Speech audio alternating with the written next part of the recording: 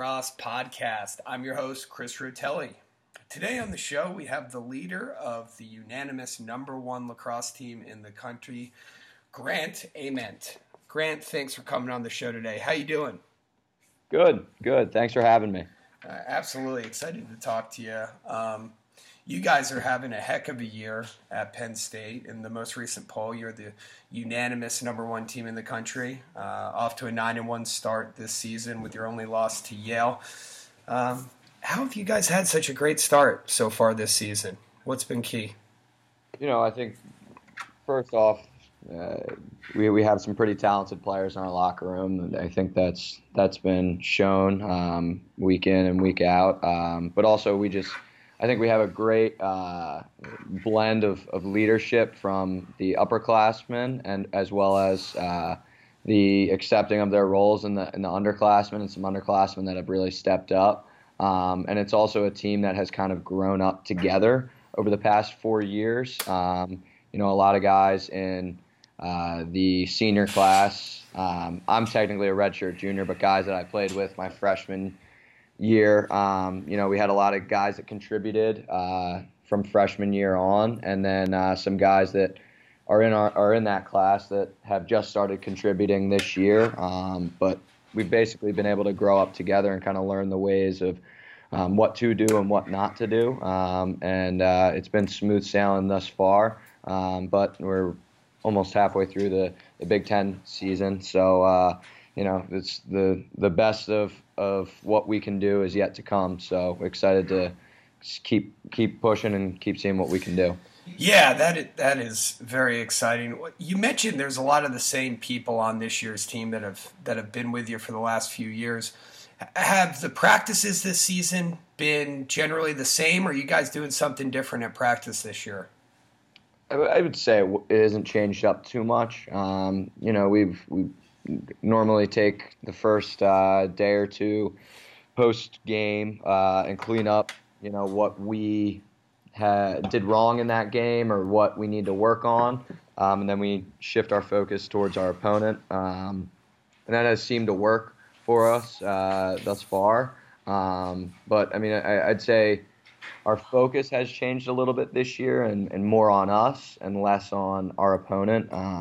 Not to say we don't respect every opponent that we play, but we figure if we can do the little things very well and play our game as well as possible,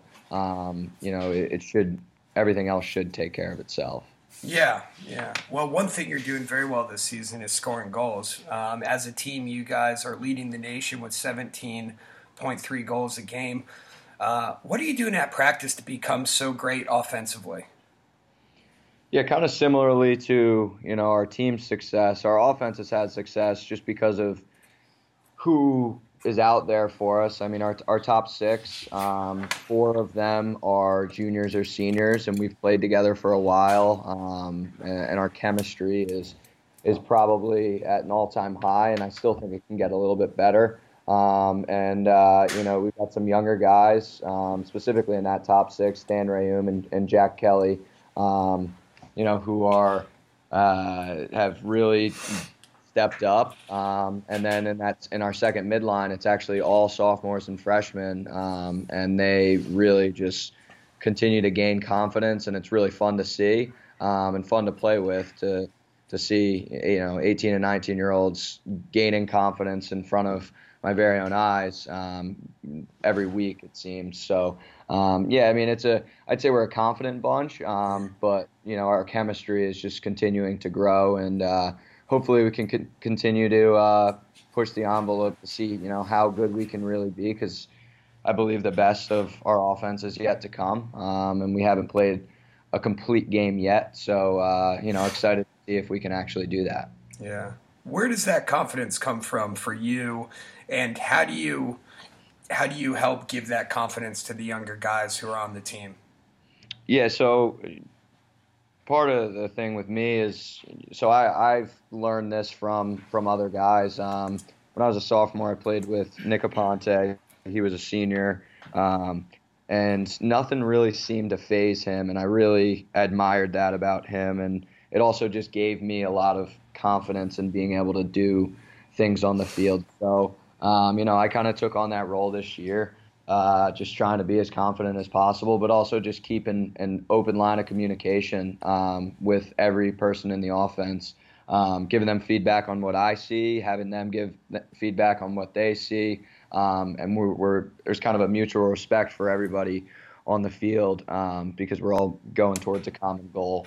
And I think that respect kind of instills confidence in one another and in each other. So it's like I said, it's seemed to work so far, but still got a lot of lacrosse supply. Yeah, well, it's working great so far. Grant, for you personally, you lead the nation right now with 54 assists so far this season. How have you become such a great feeder? When I was younger, I was always told, my dad always told me the assist is just as good as the goal. So, I've always kind of, tried to incorporate that in my game as much as possible. But, I'm kind of benefit from the off-ball movement of the guys. One of our main sets is an invert offense, and there's just great off-ball movement up top. And a lot of people forget that, we have Canadians up there, some guys who are very good at playing off ball. We have Mac O'Keefe, probably the best stretch shooter in college lacrosse. There are some guys up there that can do very special things to create space for them off the ball. And then once they get it, they don't need a lot of room to shoot it. So, I've always taken pride in being an assist guy and kind of a quarterback type player. But a lot of my success, I would say, has come from the guys around me and them working so hard off the ball and me just being able to find them. That's great. Well, you mentioned your dad. I want to back up a little. So I know you grew up in Pennsylvania. How'd you first get involved with lacrosse? So my brother Brandon started playing when he was in third grade, I think. And I played soccer. My dad played soccer, so soccer was definitely my first love. And then, once my brother started playing, I actually didn't want to play baseball. I wanted to wait until I was old enough to play lacrosse. So I played soccer in the spring and in the fall. And then once I was old enough in first grade, that's when I was able to start playing myself, but was dragged along to my brother's practices, tried to participate as much as I could in those. And then my brother Blake started playing, I think, a year after Brandon. They're identical twins. So, oh, wow. So it was, I looked up a lot to them and kind of just tried to intermix myself with their practices and their friends playing as much as I could. So that's kind of how it started, and they kind of pushed me to be as good as I can be, and they still do today. They hold me to a very high standard. So it's awesome that we all were able to bond over the sport. Yeah, that's very cool. So you had two brothers. Were you the youngest in the family? Yeah, I'm the youngest of three. My brothers are 4 years older than me. Okay, that's cool. Well, so I was reading something. Your senior year of high school, you led Haverford to a 26-0 record. And in that season, you had 37 goals and 83 assists, which is an astounding number in that league. You were also named Lacrosse Magazine's Player of the Year that year. What are some of your fondest memories from playing in high school? There are a lot. There are definitely a lot. I mean, playing for Haverford just brought so much fun and so much joy to my life. Who was coaching you at Haverford in those years? So Coach Nostrant was the head coach, and then Coach Mark Patrone, who now coaches at Radnor, was the offensive coordinator, and Travis Loving, who's down in Maryland coaching, was the defensive coordinator. And, those three, I would say, the greatest memory is definitely going 26-0 my senior year. That was a incredible year through and through. Sophomore year, I would say, is another great memory. We beat Malvern Prep in the Interac Invitational Championship. And they were a rival of ours. But yeah, I mean, playing under Coach Nostrand, Coach Patron, and Coach Loving, I would say definitely probably the thing I benefited from most and it's definitely one of my best memories just because they really prepared me for the next level. They prepared all of us for the next level. I mean, on that team specifically, there are a lot of guys that are having success in college strictly because of how they pushed us and how they taught us to play the game that I don't think you get in a lot of high schools. So I would say playing for them and learning as much as I could while I was there for 4 years is definitely the biggest memory of mine, without a doubt. That's great. Well, Grant, take us through your recruiting process. What was that like, and how did you end up at Penn State? Yeah, so ninth grade. I was probably 5'3", $135. It wasn't very big. I didn't make the varsity team. Kind of swung back and forth for a few games. I was a little taken back because I went to Haverford for lacrosse and it wasn't working out, but, kept pushing. And then in that summer, getting a few looks from mainly Maryland and here. So both my parents are alumni at Penn State, and my two brothers were actually on the club team here. While I was going through the recruiting process, and I'd gotten letters from a few other schools and contacted from a few coaches, but it kind of came down to, I took a visit here and talked with Coach Tambroni, and the way that he goes about his day is just about as good as any man can go about his day. He's a very family man first, but also just he holds you to an incredibly high standard to push you to be as good as you can be, which lined up pretty well with, my high school coaches and kind of how I was raised as well. So it was kind of a no-brainer for me once he laid an offer out on the table. And being able to be here, I was actually in school with my brothers for 1 year, which was really cool and obviously good for my family to be able to have all three boys in one place. And it was. I haven't really looked back since. It's been one of the best decisions I could have made. Just thankful that Coach gave me the opportunity, and still trying to make the most of it through my 4 years here. Well, you're doing a pretty good job. How old were you when you committed to Penn State? Because that was before they changed the recruiting timeline. Yeah, it was just before I started my 10th grade year. Okay. So I went to recruiting things and played summer ball. So I think I went to Nike Blue Chip, and played summer ball for the Dukes and Mesa Fresh. So definitely had a lot of exposure and played in front of Coach a few times, which was good. Yeah, you talk about Coach Tambroni and how he goes about his day. I'd love to hear more about that. What's it like playing for him, and specifically, what has he taught you? Yeah, I would say one word to describe him is accountable, and then another would be hardworking. He knows kind of how far he can push guys. He holds me to a very high standard, and I appreciate that.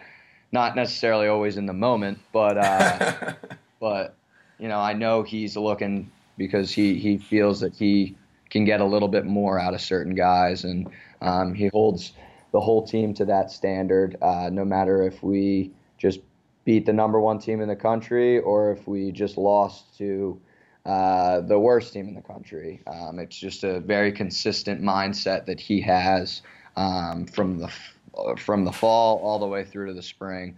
And then also he works tirelessly, with watching film, working with drills with us, just interacting with us, all in. Obviously, we want to be the best on Saturday or Sunday whenever we're playing. But he works more so that way we're better teammates and better people once we leave this place. That's his ultimate goal, which obviously, my parents loved hearing that going through the recruiting process. And I think any family would love hearing that. So yeah, I mean, he's definitely a huge role model for all of us, and what he does. And, I'm very lucky to be able to play under him. Now that I'm coming back, I get to play for him for 5 years, which is really cool. That's great. Yeah, you mentioned coming back from injury. You missed the entire 2018 season with a preseason foot injury. Take us through your recovery and what you did to come back better than ever this year. Yeah, so I got injured, I think it was 3 or 4 days before the home opener. Got surgery the day before the home opener. The original anticipation was that I was going to be back mid-season. It was the same injury that Rob Pennell had when he was in Cornell, a foot injury, and it was just a slow recovery, and it didn't go as expediently as I wanted it to. So had to sit out the whole year, but it did give me good perspective and kind of made me more hungry than ever to get back and be in the lineup and go through the practices and all those things that I missed. But it was a very tough experience at the time, but it definitely grew an appreciation for the grind and practice and conditioning and in the weight room, and then also obviously for playing in games that sometimes people take for granted, and I took for granted at times. And you never know when one wrong step you could be out for the season. So kind of try to continue to keep that mindset through this season. Yeah, that's great. What is your typical off-season training like? What are you doing to become faster and a better lacrosse player on the field? Yeah, we have phenomenal strength and conditioning coach here, Coach Matt Dorn. He's incredibly hardworking coach that just wants the best for every player, wants to make them as good as they can be physically on game day. So strength and conditioning, there's a lot of things that go into it.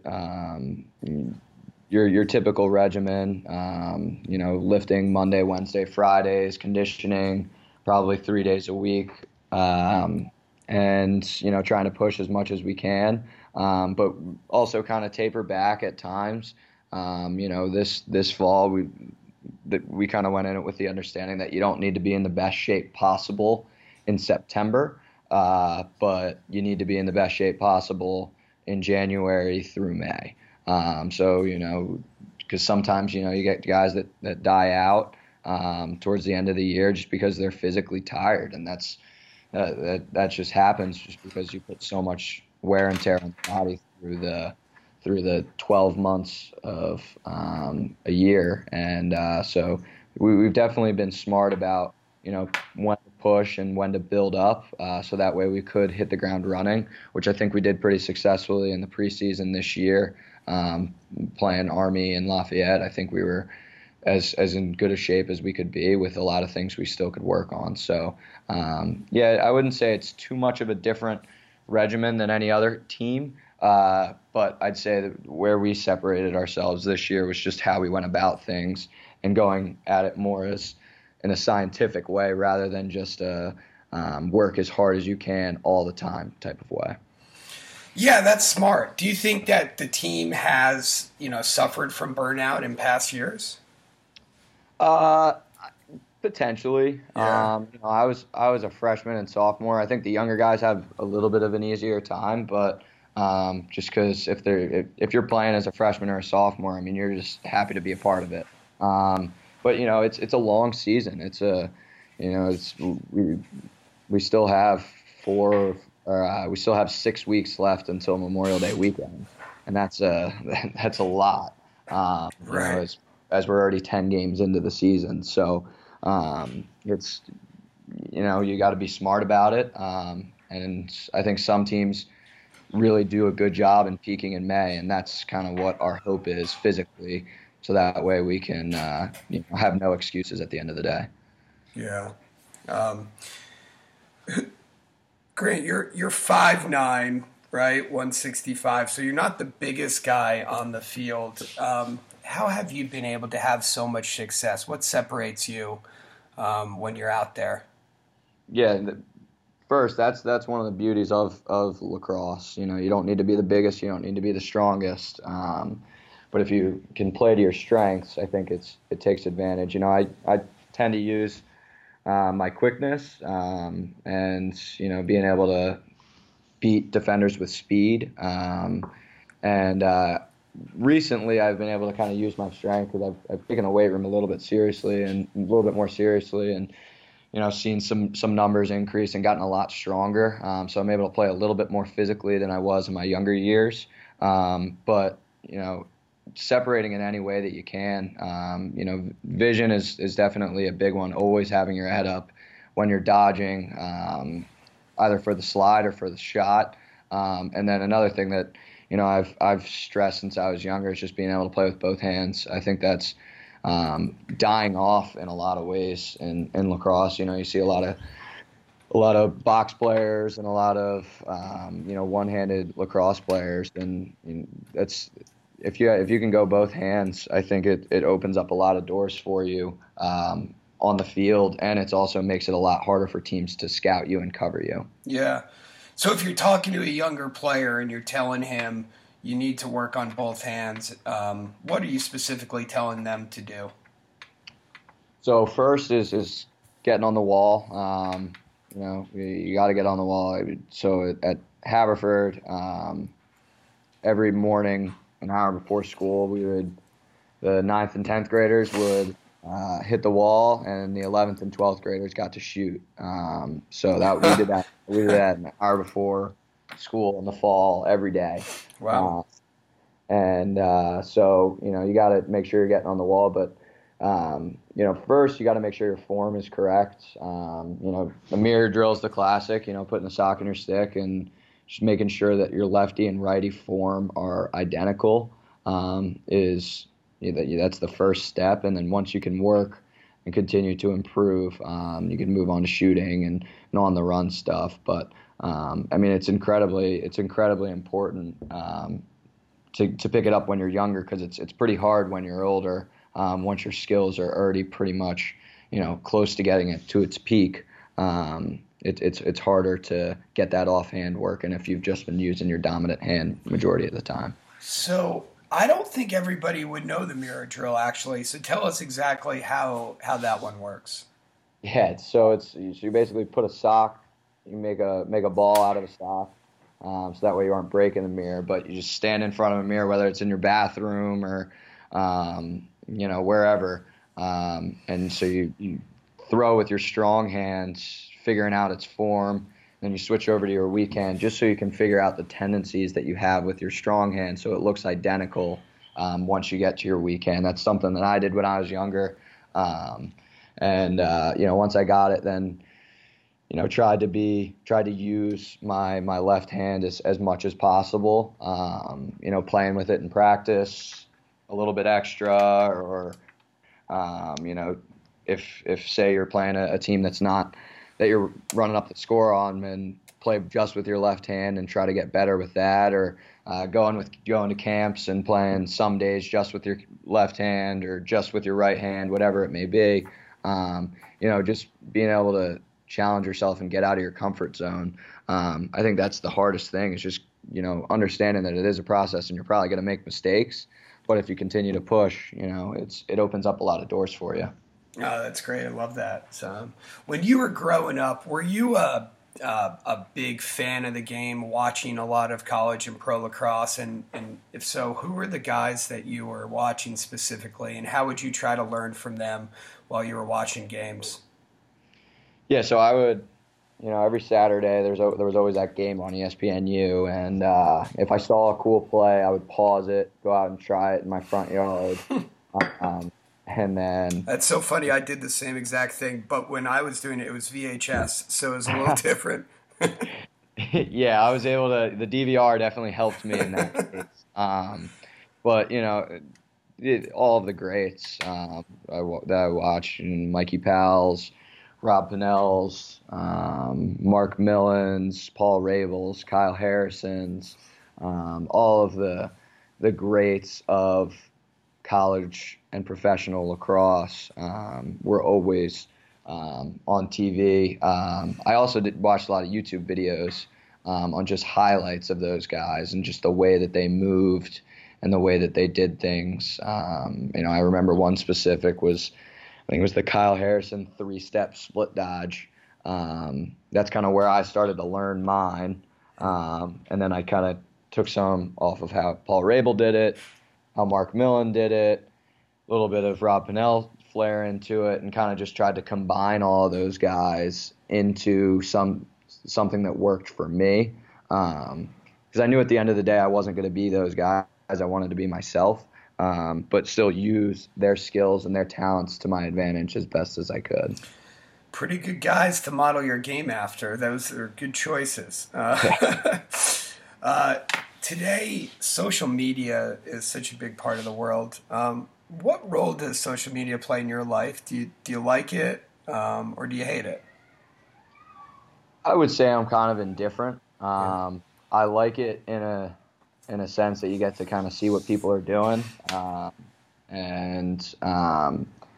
it's definitely an interesting thing with the sport of lacrosse, because we don't get the publicity that NBA or NFL players would get. And so, building our own brand is something that if you want to be truly successful, you kind of have to do it.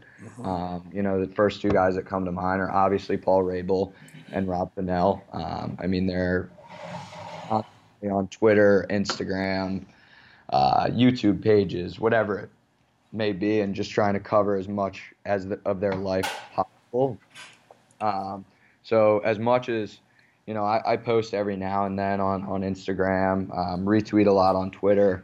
But those two platforms have become a staple of a professional lacrosse player's life. It's kind of cool in that aspect. Makes it a very modern sport. But as a college player, it's kind of just, I'm not quite using it as a 100% brand building activity yet. Still can post pictures with my friends and stuff like that, and just follow along with the people around me and my friends and whatever they're doing. So, I would say indifferent, but necessary with the sport that I play. Are there rules at Penn State for how you guys can use social media? Yeah, I mean, the NCAA, you're not allowed to, the post if somebody you can't really post for companies or things like that, obviously. Yeah. But as for posting pictures, I mean, you're allowed to post whatever you want within reason. Obviously, captions need to be appropriate. They need to be overall appropriate. But I don't think anybody on our team is anywhere close. I know there's been some recent things going on with some guys in the NCAA with that, and it's unfortunate, but it's just the matter of the fact that you play for a league, and when you sign those papers, those are the rules that you have to abide by. Yeah. Well, I know we're only about a little more than halfway through the year, but reflecting on this great season you've had so far, what are some of the moments that stand out to you? That Villanova game was